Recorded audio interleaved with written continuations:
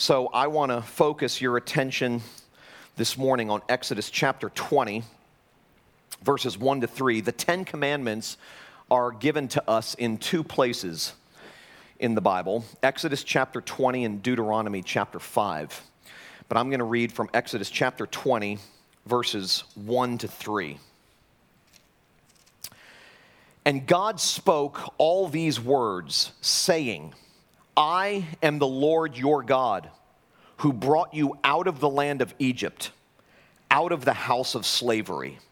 You shall have no other gods before me. Last week, I started this series on the Ten Commandments that I entitled Unmasked. And we launched this series by looking at Matthew chapter 5, which seemed a little strange at the outset. But I said that the reason any study of the Ten Commandments should start with the Sermon on the Mount, that's Matthew 5, 6, and 7. The reason that any study of the Ten Commandments should start with the Sermon on the Mount is because in the Sermon on the Mount, Jesus interprets the Ten Commandments.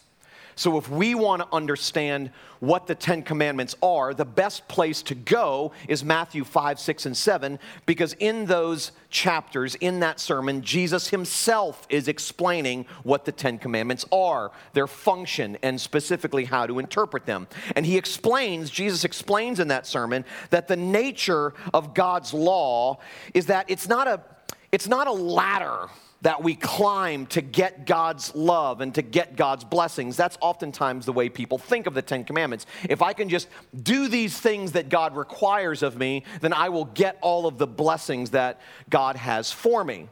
But in the Sermon on the Mount, Jesus explains the nature of God's law and how God's law is not a ladder we climb to get God's love and blessings. Rather, it is an impassable wall, an impenetrable wall that we crash into so that we finally admit we can't do it.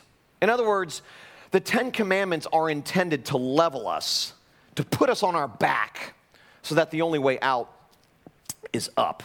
I saw a quote a few weeks ago that I couldn't wait to use. I just had to wait for the right time. And this is the right time.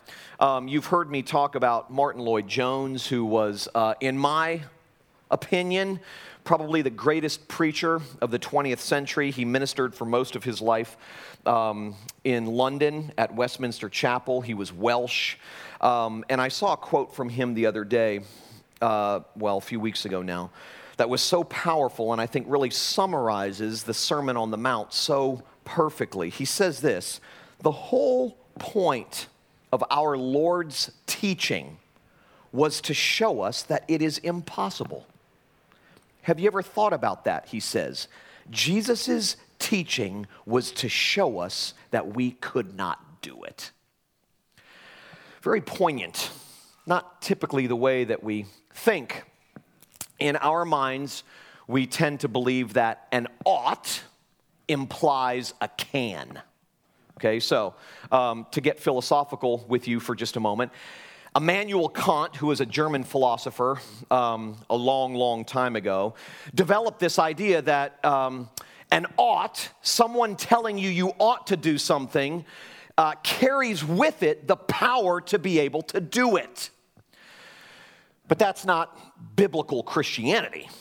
I think Martin Lloyd-Jones gets it better than Immanuel Kant when he says that the entire point of Jesus' teaching was to show us that it is impossible. And here's the thing. It's not that the Ten Commandments are bad. Obviously, they come from God. That's not the problem with the Ten Commandments. Our problem with the Ten Commandments is not that they're bad. Our problem with the Ten Commandments is that they are perfect. That's the problem. They demand more than we can give. So God doesn't, and this is what Jesus makes very clear in the Sermon on the Mount, and we're going to see this as we make our way through each of the Ten Commandments. God doesn't demand effort. He doesn't simply demand that we try hard. He demands perfection. Jesus makes that abundantly clear in the Sermon on the Mount when he summarizes that entire section in Matthew chapter 5 by simply saying, basically this: everything I've just said can be summarized with this sentence: be perfect as your Father in heaven is perfect. Drops the mic, exit stage left. Flattens everybody. Nobody can do that. The best, most religious person in the room can't be perfect as God is perfect. And that was Jesus' entire point. So God doesn't simply demand effort, trying hard. He demands perfection. So no matter how hard we try, we will always fall short of God's requirements. Always. And the Bible says this all over the place. All have fallen short of God's glory. All have sinned and fallen short of God's glory. There is no one good, no, not one. Jesus tells the rich young ruler who comes up to him and says, good teacher, and Jesus corrects him. He says, why do you call me good? Only God is good. In other words, I'm not simply a teacher. I'm God. Jesus makes it very clear in the Sermon on the Mount. The Ten Commandments make it very clear, as we will see, that we will never, ever meet God's requirements the way God requires us to meet those requirements. So God's law, therefore, is intended to unmask our helplessness before God. That's why the series is entitled Unmasked.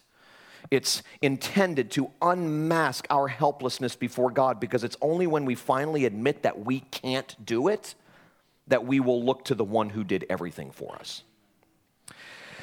And so I said at the end of the sermon last week that Jesus didn't come to abolish the law, he came to fulfill it, which is our only hope.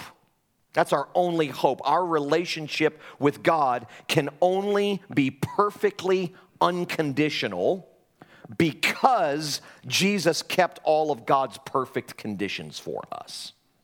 That's why we can enjoy the unconditionality of God's love toward us. That's why I can say things like I did a few minutes ago when I said that even when we are faithless, he is faithful. Why? Well, that's certainly falling short of perfection. And if God only accepts perfection because God demands perfection, how is it that he can be faithful to us even when we are faithless? Because of Jesus.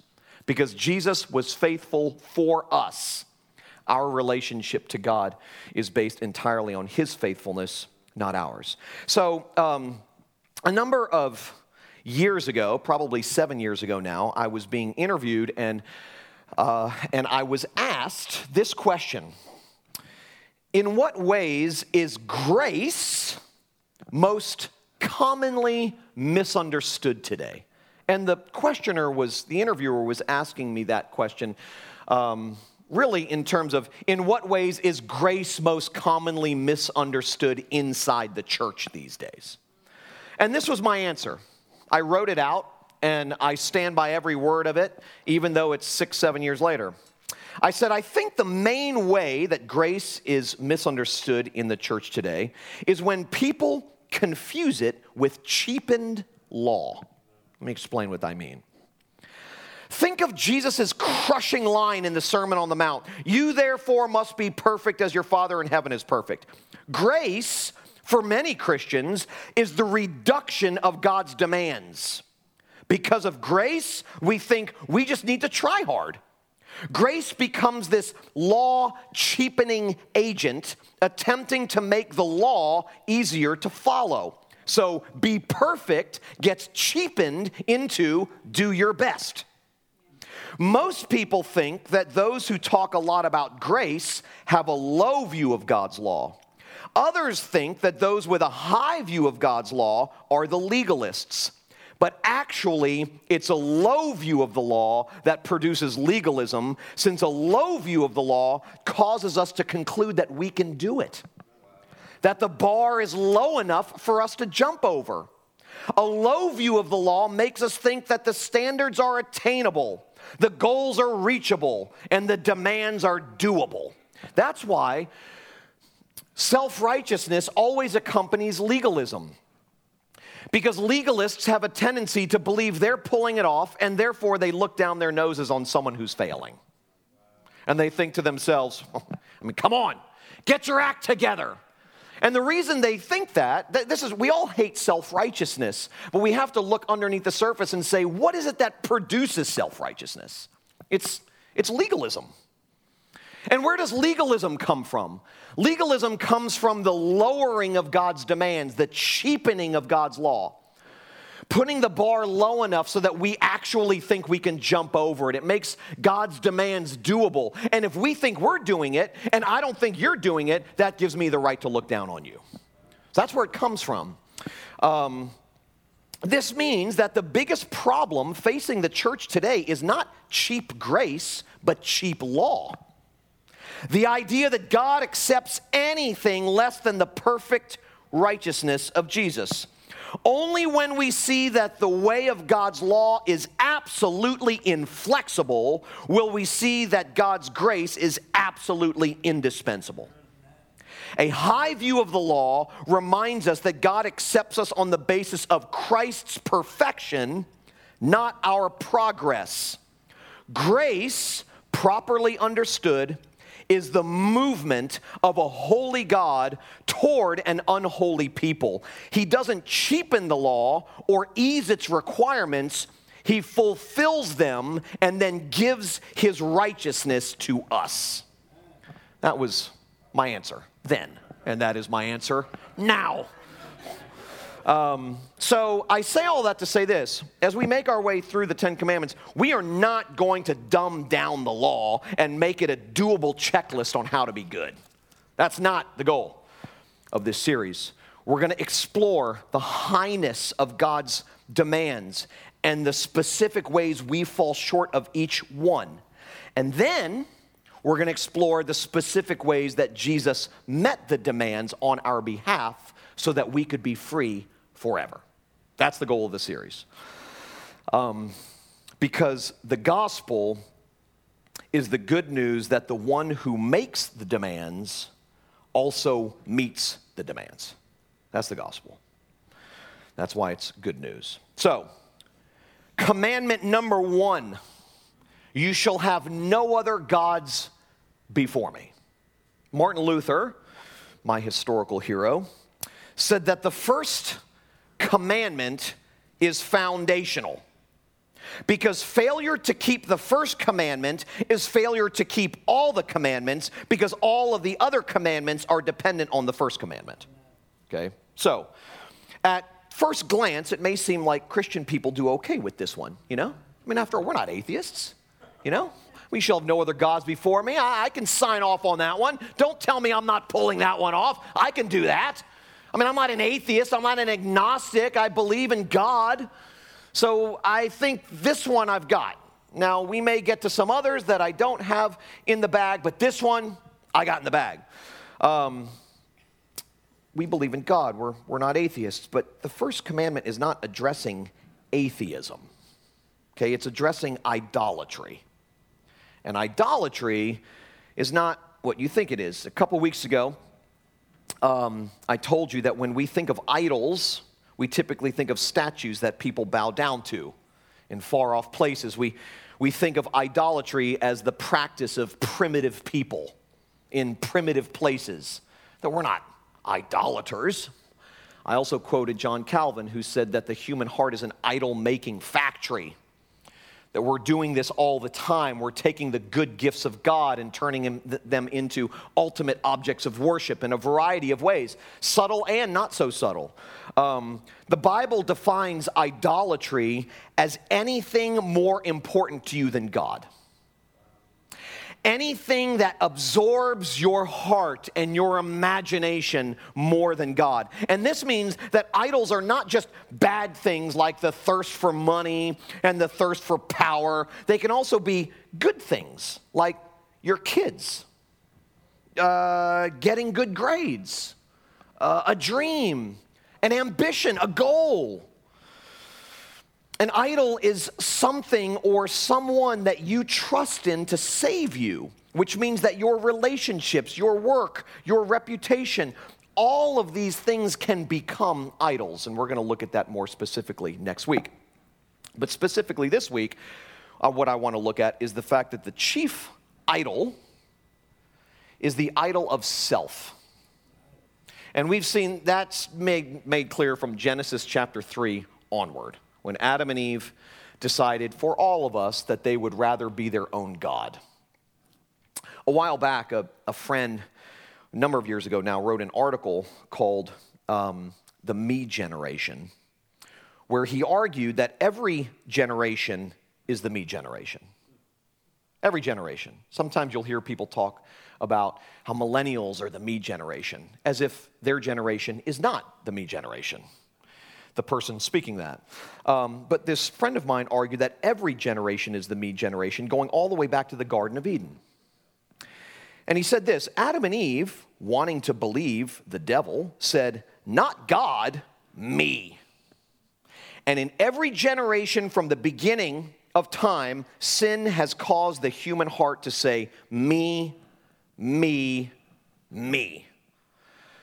To where every generation is the me generation. You see, failure to believe that we are already accepted and loved because of what Jesus has done for us will cause us to look to something other than Jesus as the real source of our meaning and happiness.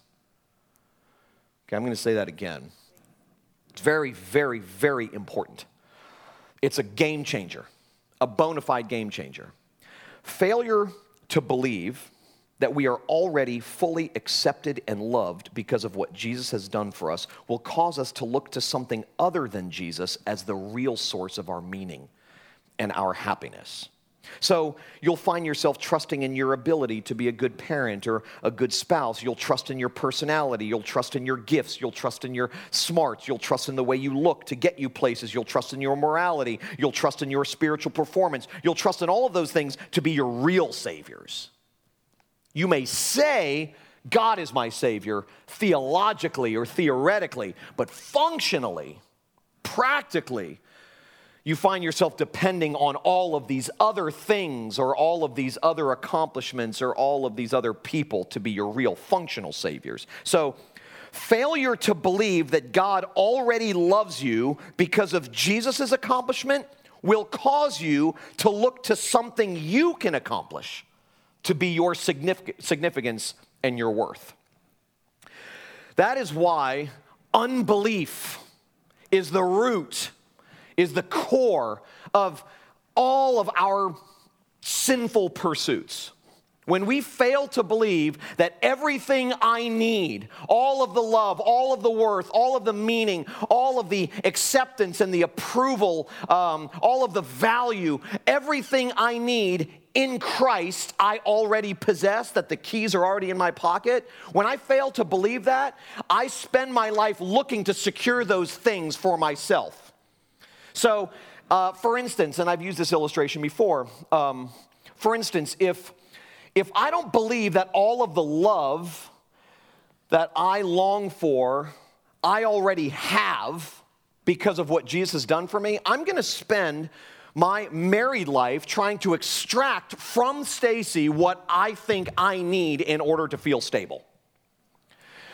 On the other hand, and that's going to be exhausting, and the same is true for her. If she fails to believe that all of the love she needs and craves, she already has because of what Jesus has done for her, she's going to spend her time simply saying, love me, love me, love me, not how can I love you. And when you have a marriage relationship where two people recognize that everything they have, or any relationship for that matter, where two people recognize that everything they need in Christ they already have, so they spend their lives giving rather than taking from one another, that's heaven on earth. At least a taste of heaven on earth.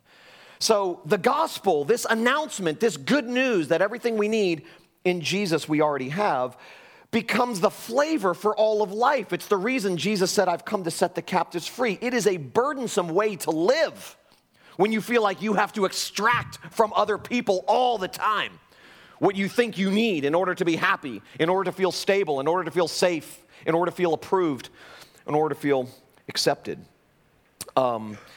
So it all goes back to the doctrine of justification by works.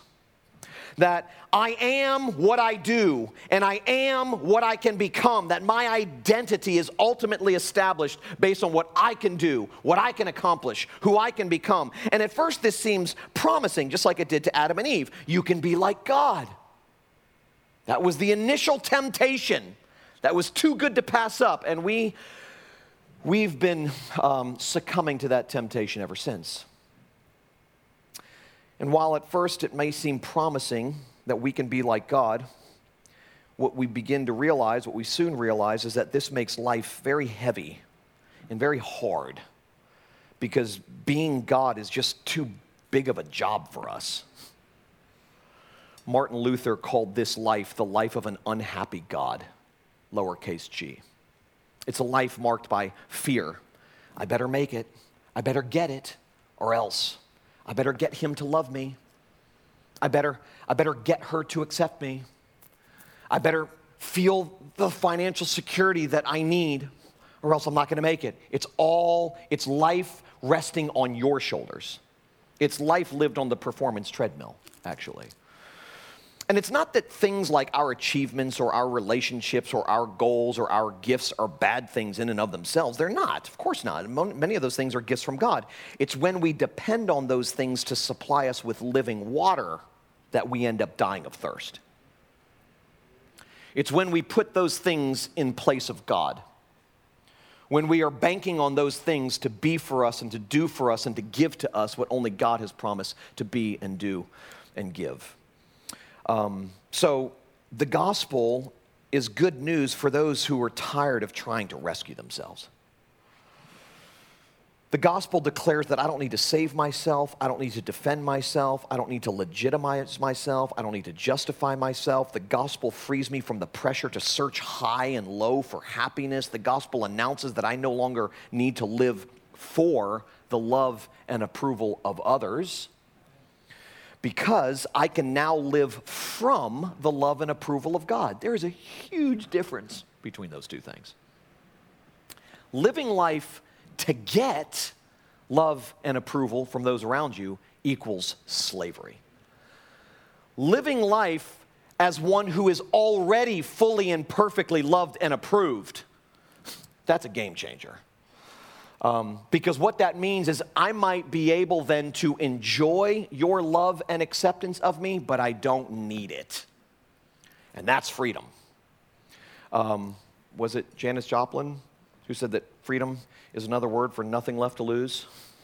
It's very true. When you realize that everything you need before God you already have because of what Jesus has done for you, man, that's a game changer. I mean, that really does. That's what real freedom is. That's where it really is located. So when faith in you turns to faith in God, life ceases to be a tireless effort to prove yourself. Real freedom happens only when the resources of the gospel smash any sense of need to secure for myself anything beyond what Jesus has already secured for me. So Jesus didn't say, come to me and I'll show you how to fix yourself. He didn't say, come to me and I'll tell you how to fix your spouse.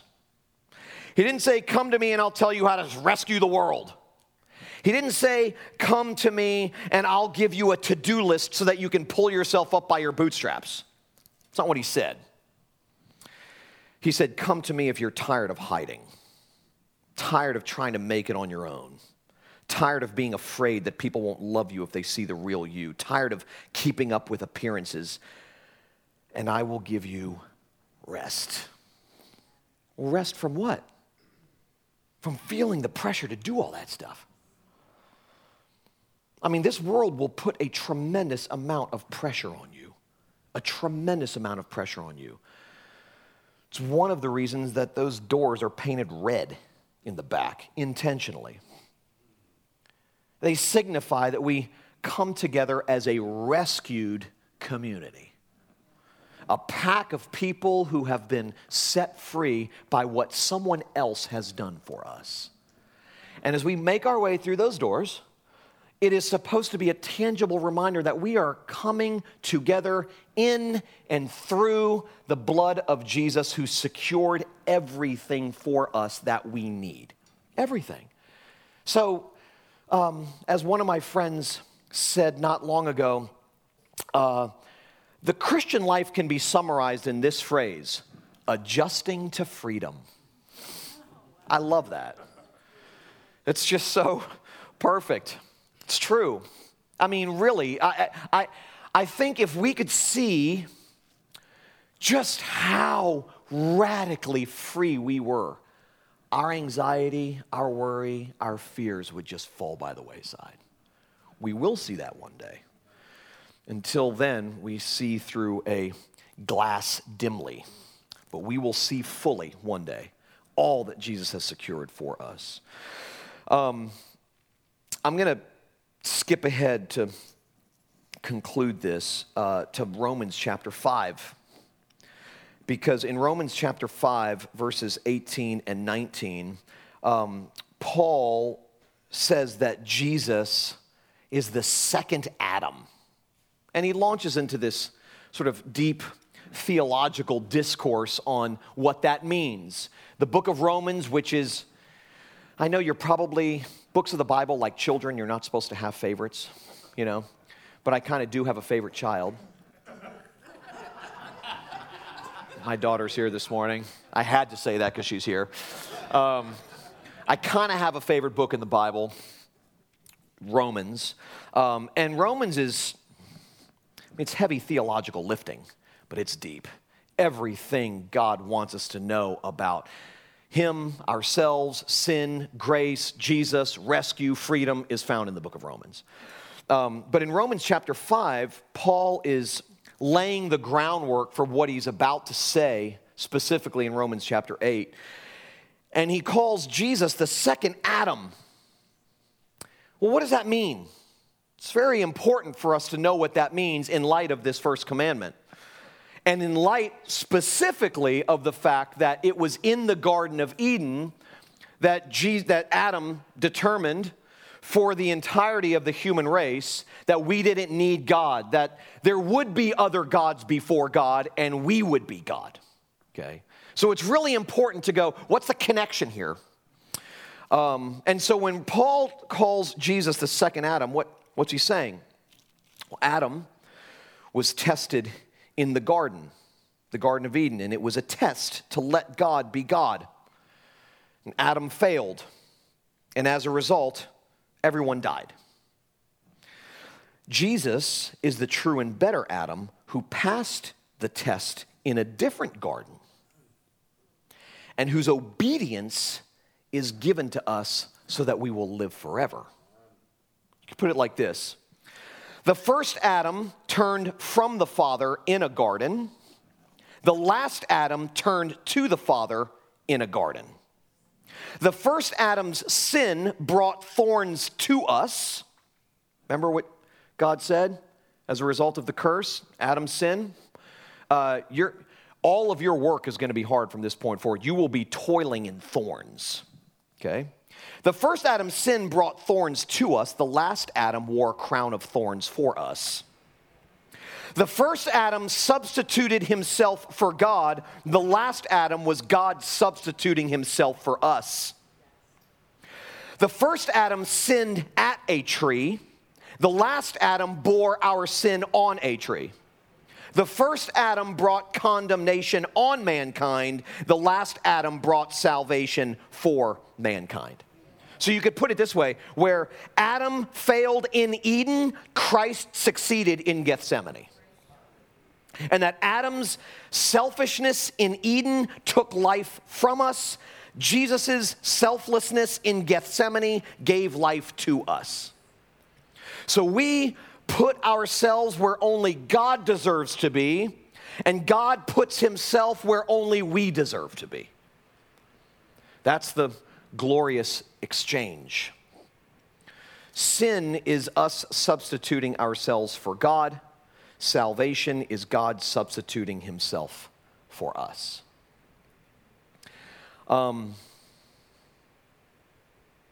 a desperate man. And if what we say here week after week isn't true, if Christianity is something different than what we trumpet here, I don't have a shot. I'm screwed. So are you. if the hope of life depends on us, our effort, our ingenuity, our endurance, our search for something or someone that will fill the inescapable void that we all feel, if the hope of life depends on that stuff, if it depends on me,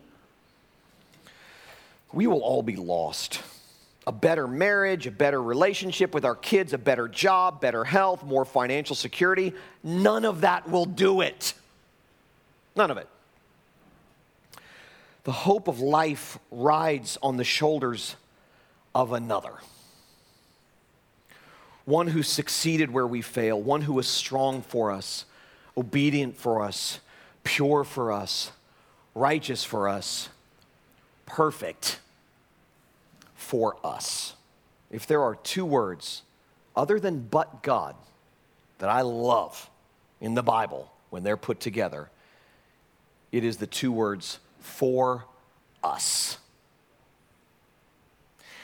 To get your head around what Christianity really is, let those two words just marinate in your heart.